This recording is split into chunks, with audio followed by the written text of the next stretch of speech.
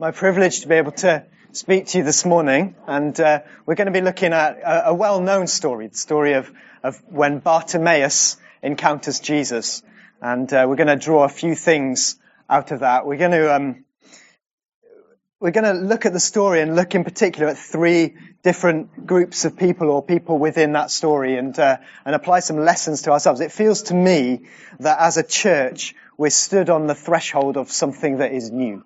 Yeah. And it's not just that we're in a new building, although that is significant, but this is going to be a new chapter in our history. And if you haven't listened to the Vision Talk, the 2020 Vision Talk, which Rob did just about 3 weeks ago, then I'd encourage you to do that.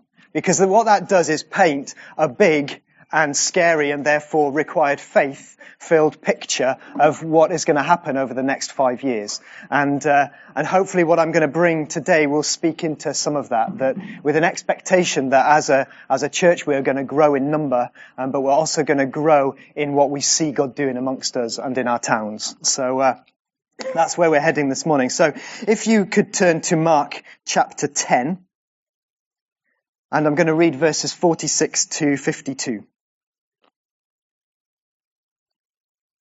Then they came to Jericho. And as he, that is Jesus, was leaving Jericho with his disciples and a large crowd, a blind beggar named Bartimaeus, the son of Timaeus, was sitting by the road. When he heard that it was Jesus the Nazarene, he began to cry out and say, "Jesus, Son of David, have mercy on me." Many were sternly telling him to be quiet. But he kept crying out all the more, "Son of David, have mercy on me." And Jesus stopped and said, "Call him here." So they called the blind man, saying to him, "Take courage, stand up. He is calling you." Throwing aside his cloak, he jumped up and came to Jesus. And answering him, Jesus said, "What do you want me to do for you?" And the blind man said to him, "Rabboni, I want to regain my sight." And Jesus said to him, "Go, your faith has made you well." Immediately he regained his sight and began following him on the road. Let's pray. Lord God, we do love your presence. We love that we can gather with an expectation of anything can happen in the next half an hour. And it did. You met us. You spoke to us. You picked individuals out lovingly to speak strength and encouragement and life into them. Father, we love you. We love you. And now as we sit and listen to your word, would you speak so clearly to us? Father, I pray help me to communicate clearly what you've put on my heart for us this morning. And may we encounter you in just as radical a way as Bartimaeus encountered you those years ago. Amen. So Jesus then is on his way to Jerusalem. And the next episode, if you've kind of just sneaked ahead into chapter 11, the next episode is that Jesus goes into Jerusalem sat on a donkey, the triumphal entry. And so what that means is that this story is kind of pitched just ahead of that Passion Week, that week which would lead to the cross and then ultimately the empty tomb. And he's just leaving Jericho. I thought about preaching just about Jericho because it's a really interesting place, but I haven't got time. So, but what we need to know is that the New Testament Jericho is just a short way from the Old Testament Jericho, which is the famous one that fell down, because God knocked it down. And the other important thing to note here is that Jericho is only about 15 miles from Jerusalem. So it's very close. This kind of on the way to Jerusalem, that's going to happen probably the next day or the day after. That's where Jesus is heading. And as he's leaving this city with his disciples and a great crowd, I love that, not just leaving with his disciples, no, he's leaving with his disciples and a great crowd. You know, they're all coming along for the journey. And there's this one man who's identified, a blind beggar called Bartimaeus, who calls out to him. Not just calls out, but properly calls out to him. So I just want to pick out a few points really about Bartimaeus. And the first thing is that Bartimaeus recognizes Jesus. He's a blind beggar. Blind. That means you can't see. And yet he recognizes who Jesus is. He heard that Jesus was around. He heard that there was something going on. There's this massive crowd walking along in front of his pitch where he's normally begging. And he knows that someone special is there. And so he cries out, Jesus, Son of David, have mercy on me. Now, if you do a quick read through the first 10 chapters of Mark, you'll notice that there are lots of things that Jesus is called. I'll list, I think this is an exhaustive list, but I could be wrong. So, beloved Son, Jesus of Nazareth, Holy One of God, Son of God, Son of the Most High God, Teacher, Carpenter, Son of Mary, John the Baptist and Elijah, because they got it wrong, but they thought that maybe that was him.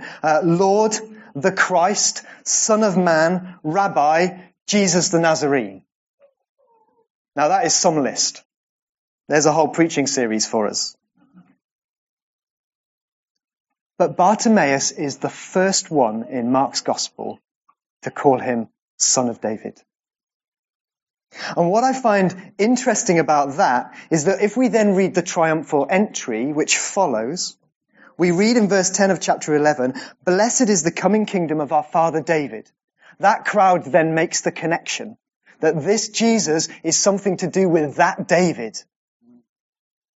And if we read Matthew's account of the triumphal entry, we read that the crowd sing, Hosanna to the Son of David, the very title that Bartimaeus uses just days before.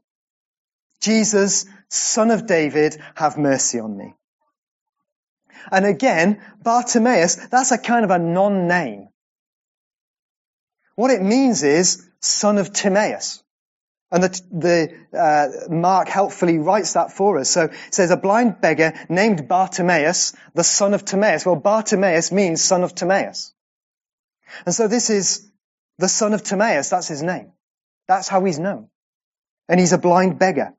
And so the son of Timaeus identifies the son of David. Love that. He recognizes something about Jesus that no one else had spotted. The scribes, the teachers of the law, the Pharisees, the Sadducees, the learned Jews. No, a blind beggar, Jesus, Son of David.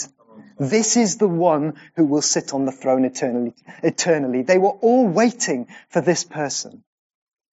And Bartimaeus spots him. And he was blind. So the first thing is that Bartimaeus recognizes Jesus. The second thing is that he's persistent. He calls out so loudly and so persistently that he makes a nuisance of himself. So it says, when he heard that it was Jesus the Nazarene, not just he cried out and said Jesus, no, he began to cry out. This is something that he starts in that moment and continues. And then around him, the crowd are just going, shh. Be quiet. Who do you think you are? You are a nobody. You are a blind beggar. You are just sat on the road in the way. Get out the way. This is the crowd. We want to be with Jesus. All you do there is sit and ask for handouts.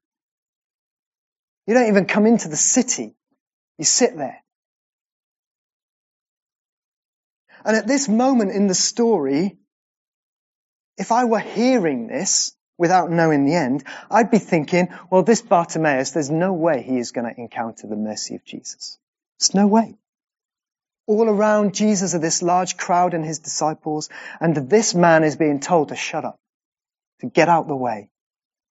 And not just politely, but sternly telling him to be quiet. So what did Bartimaeus do? He kept crying out all the more. Son of David, have mercy on me. Son of David, have mercy on me. Son of David, have mercy on me. Son of David, have mercy on me. He'd have been going wild. He was still sat down, by the way. Try doing that sat down. It's hard. I've tried. But that's what he was doing again and again and again. Son of David, have mercy on me. I wonder how many of us would have just been tempted to give up. No one notices me anyway. So many people just walk past day after day, might get an odd coin or a little, morsel of food that's thrown away. But it was a bit of a, rare chance even that Jesus would notice me. What was I even thinking? Crowd are right. I should just shut up. Just let them move by. Can't even see him anyway, so why would he see me? And I wonder how many of us are so easy to take on board the opinions of others and allow that to shape our pursuit of Jesus. But Bartimaeus impressively didn't. He called out more. He called out more. Calling, calling, calling. And then Jesus calls him. Jesus stops and said, call him here. And they say, okay, shut up now. He's calling you. Anything to shut you up. And so he jumps up and comes to Jesus. But his persistence, I think, is something that we need to recognize. It would have been so easy for him to shut up and Jesus could have moved on by. So Bartimaeus recognizes Jesus. Bartimaeus is persistent, but Bartimaeus throws off any hindrances as well. I don't know whether you noticed that in the story. In verse 50, when Jesus calls Bartimaeus, it says, throwing aside his cloak. He jumps up and comes to Jesus. Throwing aside his cloak. I just imagine him kind of huddled at the side of the road. That cloak would have been such a significant garment for him. Would have been protection from the cold, protection from the wind, the dust, the dirt that would have been kind of churned up. As this crowd are going past, there would certainly have been a lot of dust raised. It would not have been a pleasant thing to sit on the side of the street. If you think of our streets, it's not pleasant to sit on the side of the street, and we don't even have that much dust compared to this. But he'd have used that cloak to huddle inside and keep himself warm in the cold. He'd have used it as a cushion to sit on in the warmth, to kind of ease his bottom. It was an important possession.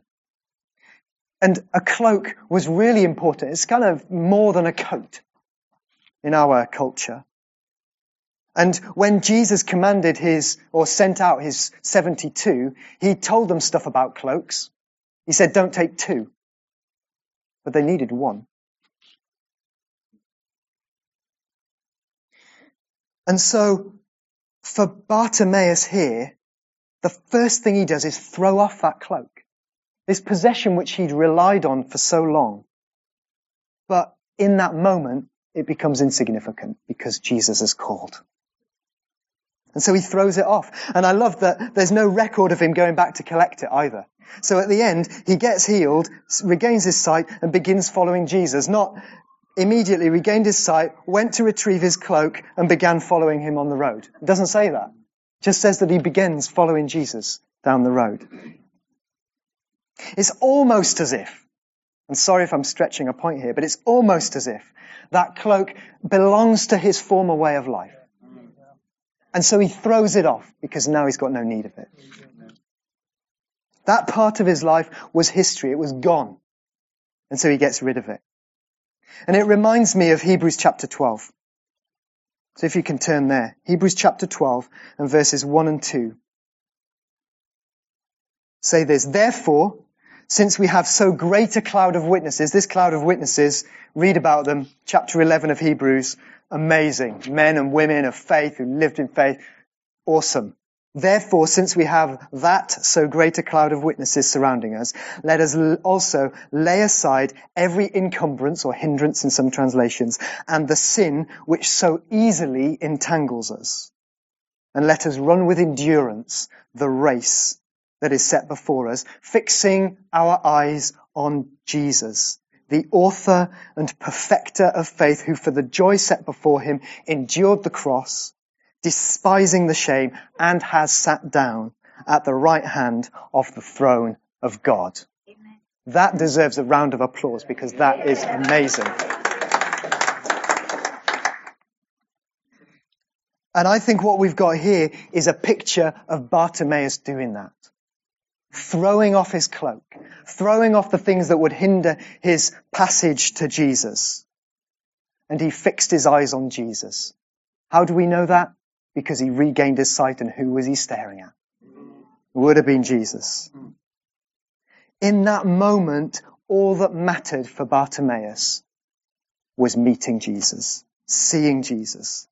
The cloak, the rebuke of the crowd, the blindness, none of it mattered. All that mattered was that Jesus called him.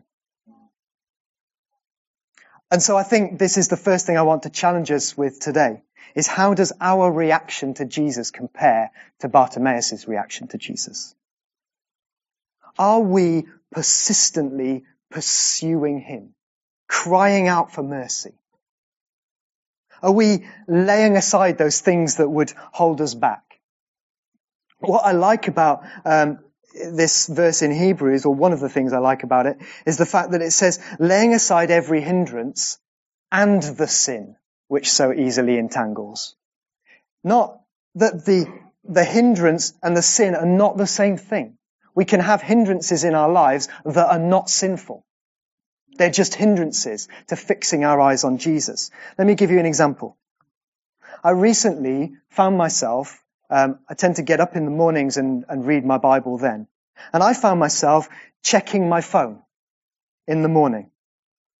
I'd come down and I'd, want to see how many emails have popped in over the night, see what's been happening on Twitter, check that all my friends were still friends with me on Facebook, that kind of thing. Check the sports results, whatever it is.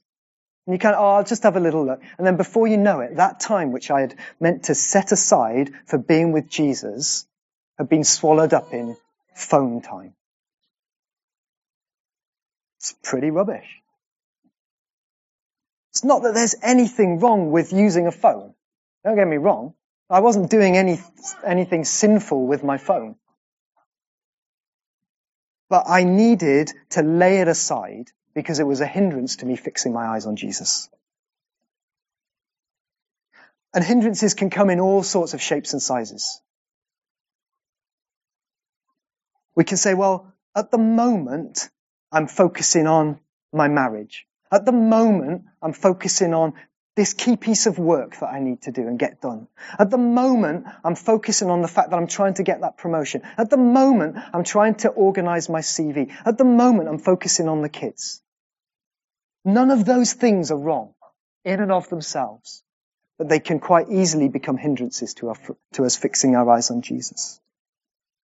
And the pressures of work and family life and just life in general can crowd in and become hindrances to us. I thought it was fantastic that Paul brought that word to us last week about leaving behind anxiety. I'd been working on this sermon just in that previous week, so I was pretty encouraged. Because I think that this is something that we need to keep going back to. We need to keep a short account on our hindrances. And we're going to have an opportunity to respond to this later. But before we leave Bartimaeus, I just want us to go back to Hebrews 12 for a minute and notice that there's a corporate aspect to these verses. Therefore, since we have so great a cloud of witness surrounding us, let us also lay aside every encumbrance and the sin which so easily entangles us, and let us run with endurance the race that is set before us, fixing our eyes on Jesus. This is something we can help each other with. something we can help each other with, something we do together. Now you know about my phone and my issues with my quiet times. Feel free to say, Simon, how is that going? Seriously. Don't you want me to pursue Jesus ever more closely? So by asking me that question, it will help me to put that check in that I'm doing that. It's not Big Brother watching you. This is family on a journey together. There'll be an opportunity for us to pray for each other later. So Bartimaeus, an impressive character, I think.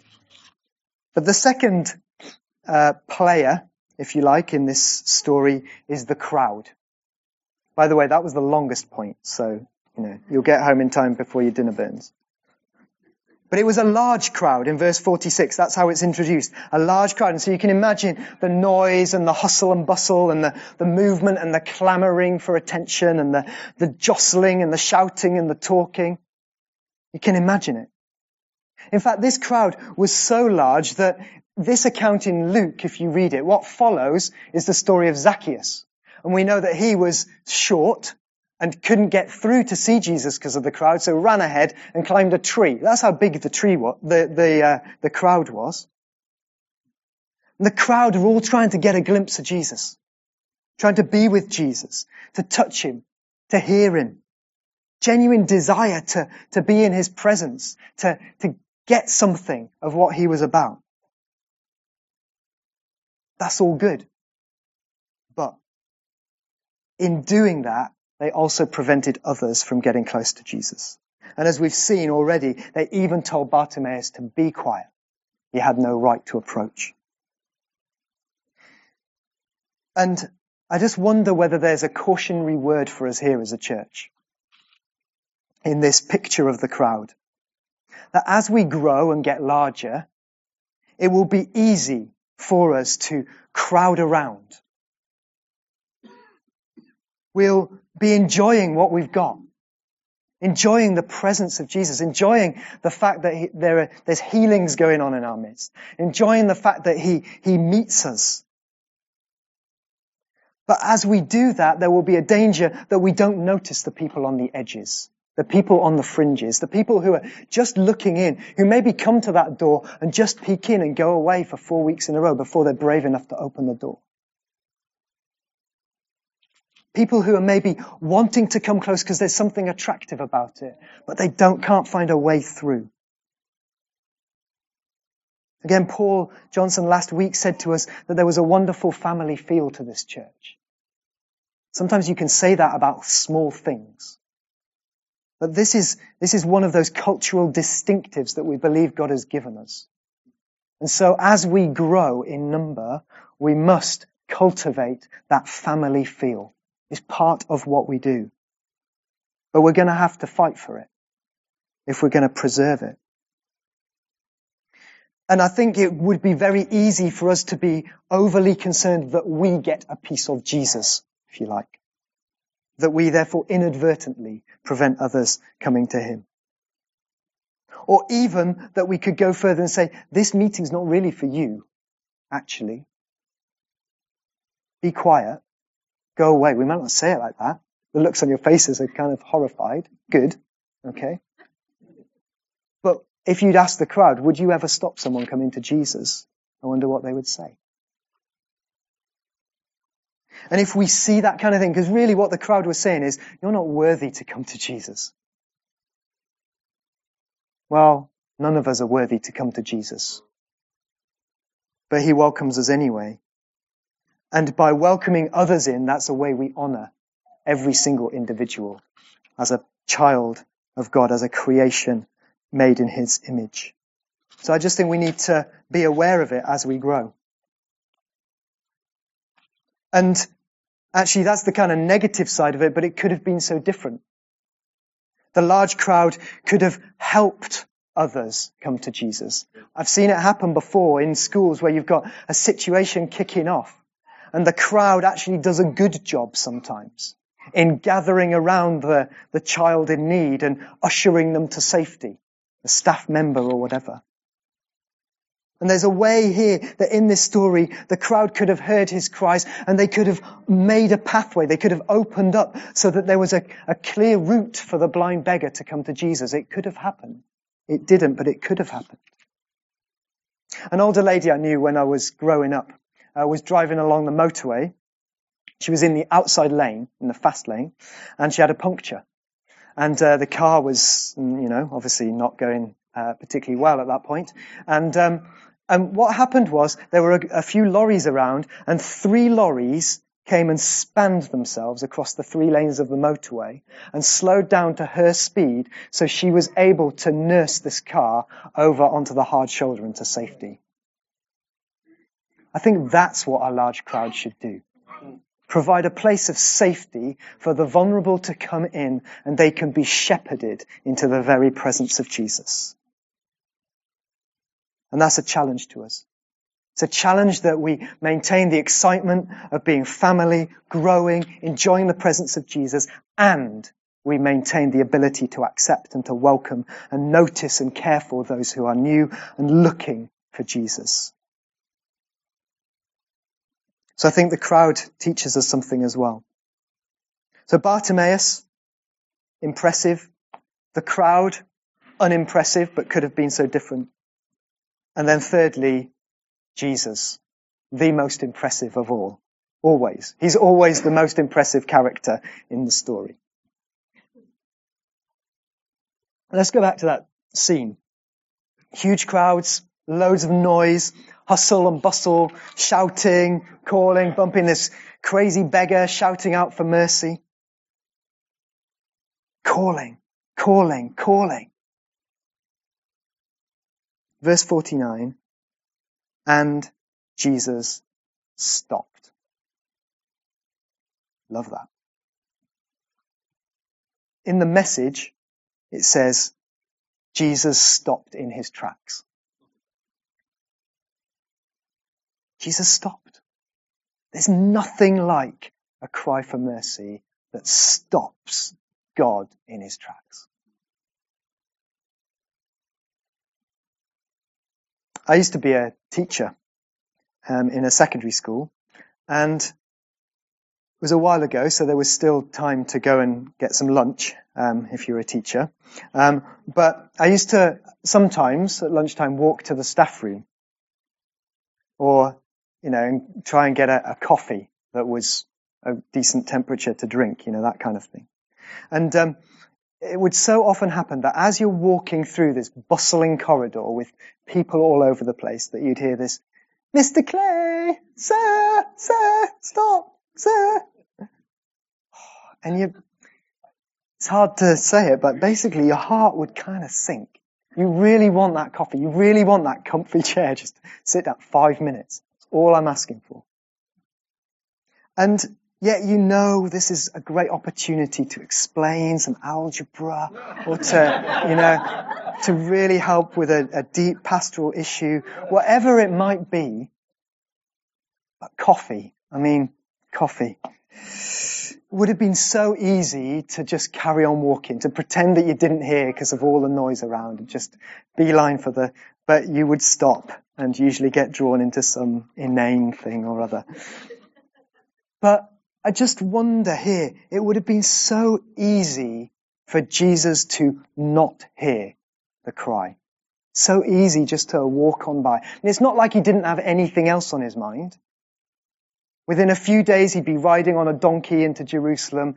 A few days after that, he'd have been betrayed, arrested, dodgy trial, sentenced to death, crucified. He knew that was going to happen. And yet, Jesus stopped. Amazing. Amazing. He stopped for this person. A few weeks ago at Life Groups Together, those of you who were there, you'd have heard Sarah Crittenden talk about her time in South Africa and the fact that she's going back there soon. And she challenged us with the idea of stopping for the one. Do you remember her using that phrase? I haven't been able to get away from that phrase. And I think this is exactly what Jesus does here. Stops for the one. Stops for the one. But this isn't just an isolated incident. If you think about how Jesus lives, he stops for the one again and again and again. So he stops for the dead daughter of Jairus. He stops for the widow of Nain. He stops for Zacchaeus. He stops for the woman who was bleeding. He stops for the rich young ruler. He stops for Nicodemus. He stops for the woman caught in adultery. He stops again and again and again for the one. For the one. This would have been an ideal teaching opportunity to wow the crowd with another fantastic Sermon on the Path from Jericho type event. But he chose not to. He chose to stop for the one. Why? Because he has a heart of compassion, mercy, and love that overflows for the one. And so he stops. And the second thing Jesus does is he heals. And that, of course, is kind of the main point of the story, so we should mention it. That this blind beggar at the start of the story doesn't exist at the end of the story.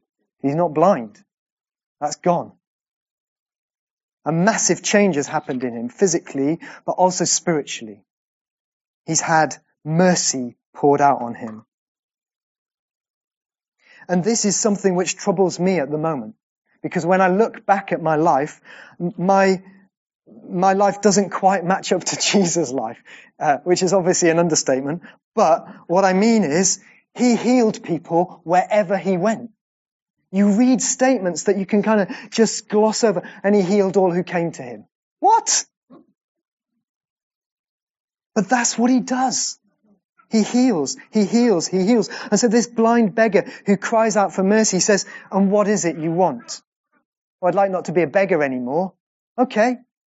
No, he says, I want to see. Okay, we can do that. And that's not my experience. But things are changing. And you just love that story that we heard this morning at the start. God breaking out in John Lewis's. Yeah. And this is our victories as a church. Because just as there's this corporate aspect to throwing off hindrances and together fixing our eyes on Jesus, so there's a corporateness about us seeing healings. So if there's a story that Rob shares that's exciting, then we're all excited because we're in it together. Or Angie or whoever else is sharing these stories. I love the fact that people are getting healed in our worship. Well, if you've been here and worshipping, you are partly responsible for that happening. And that is a good thing.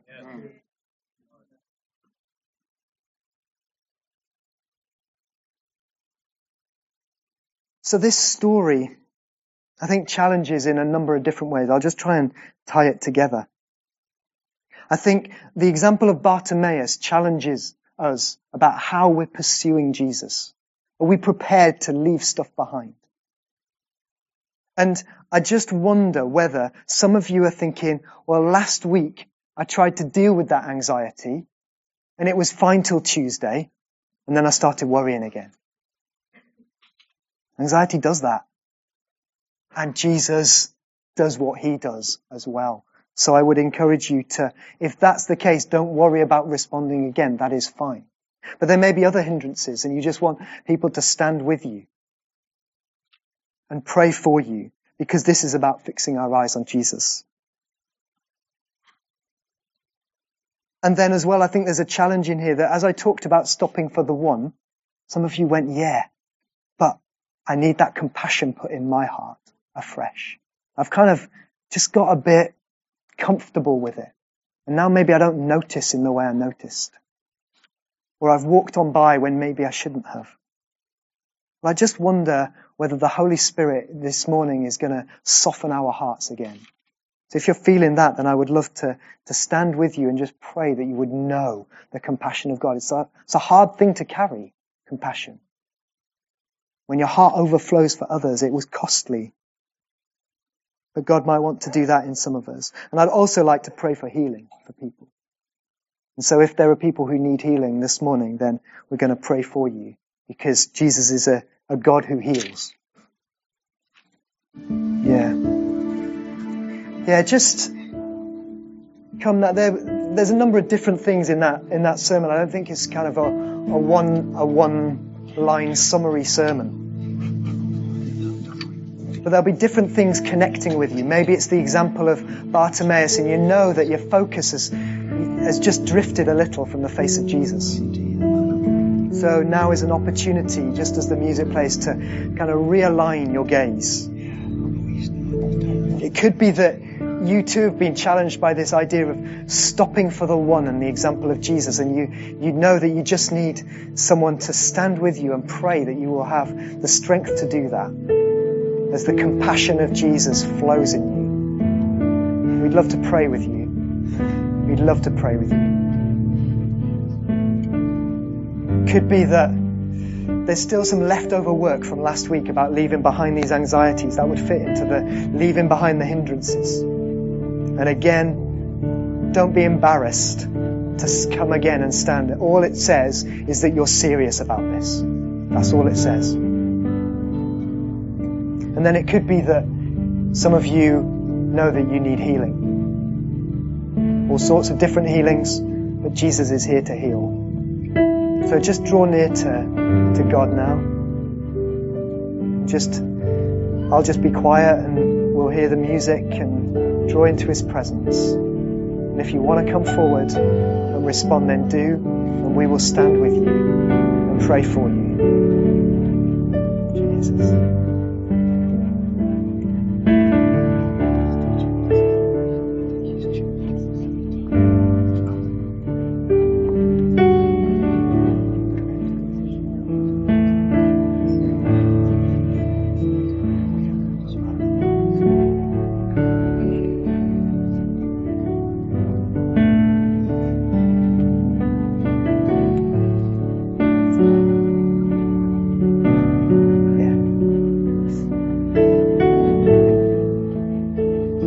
Jesus, we love your presence. We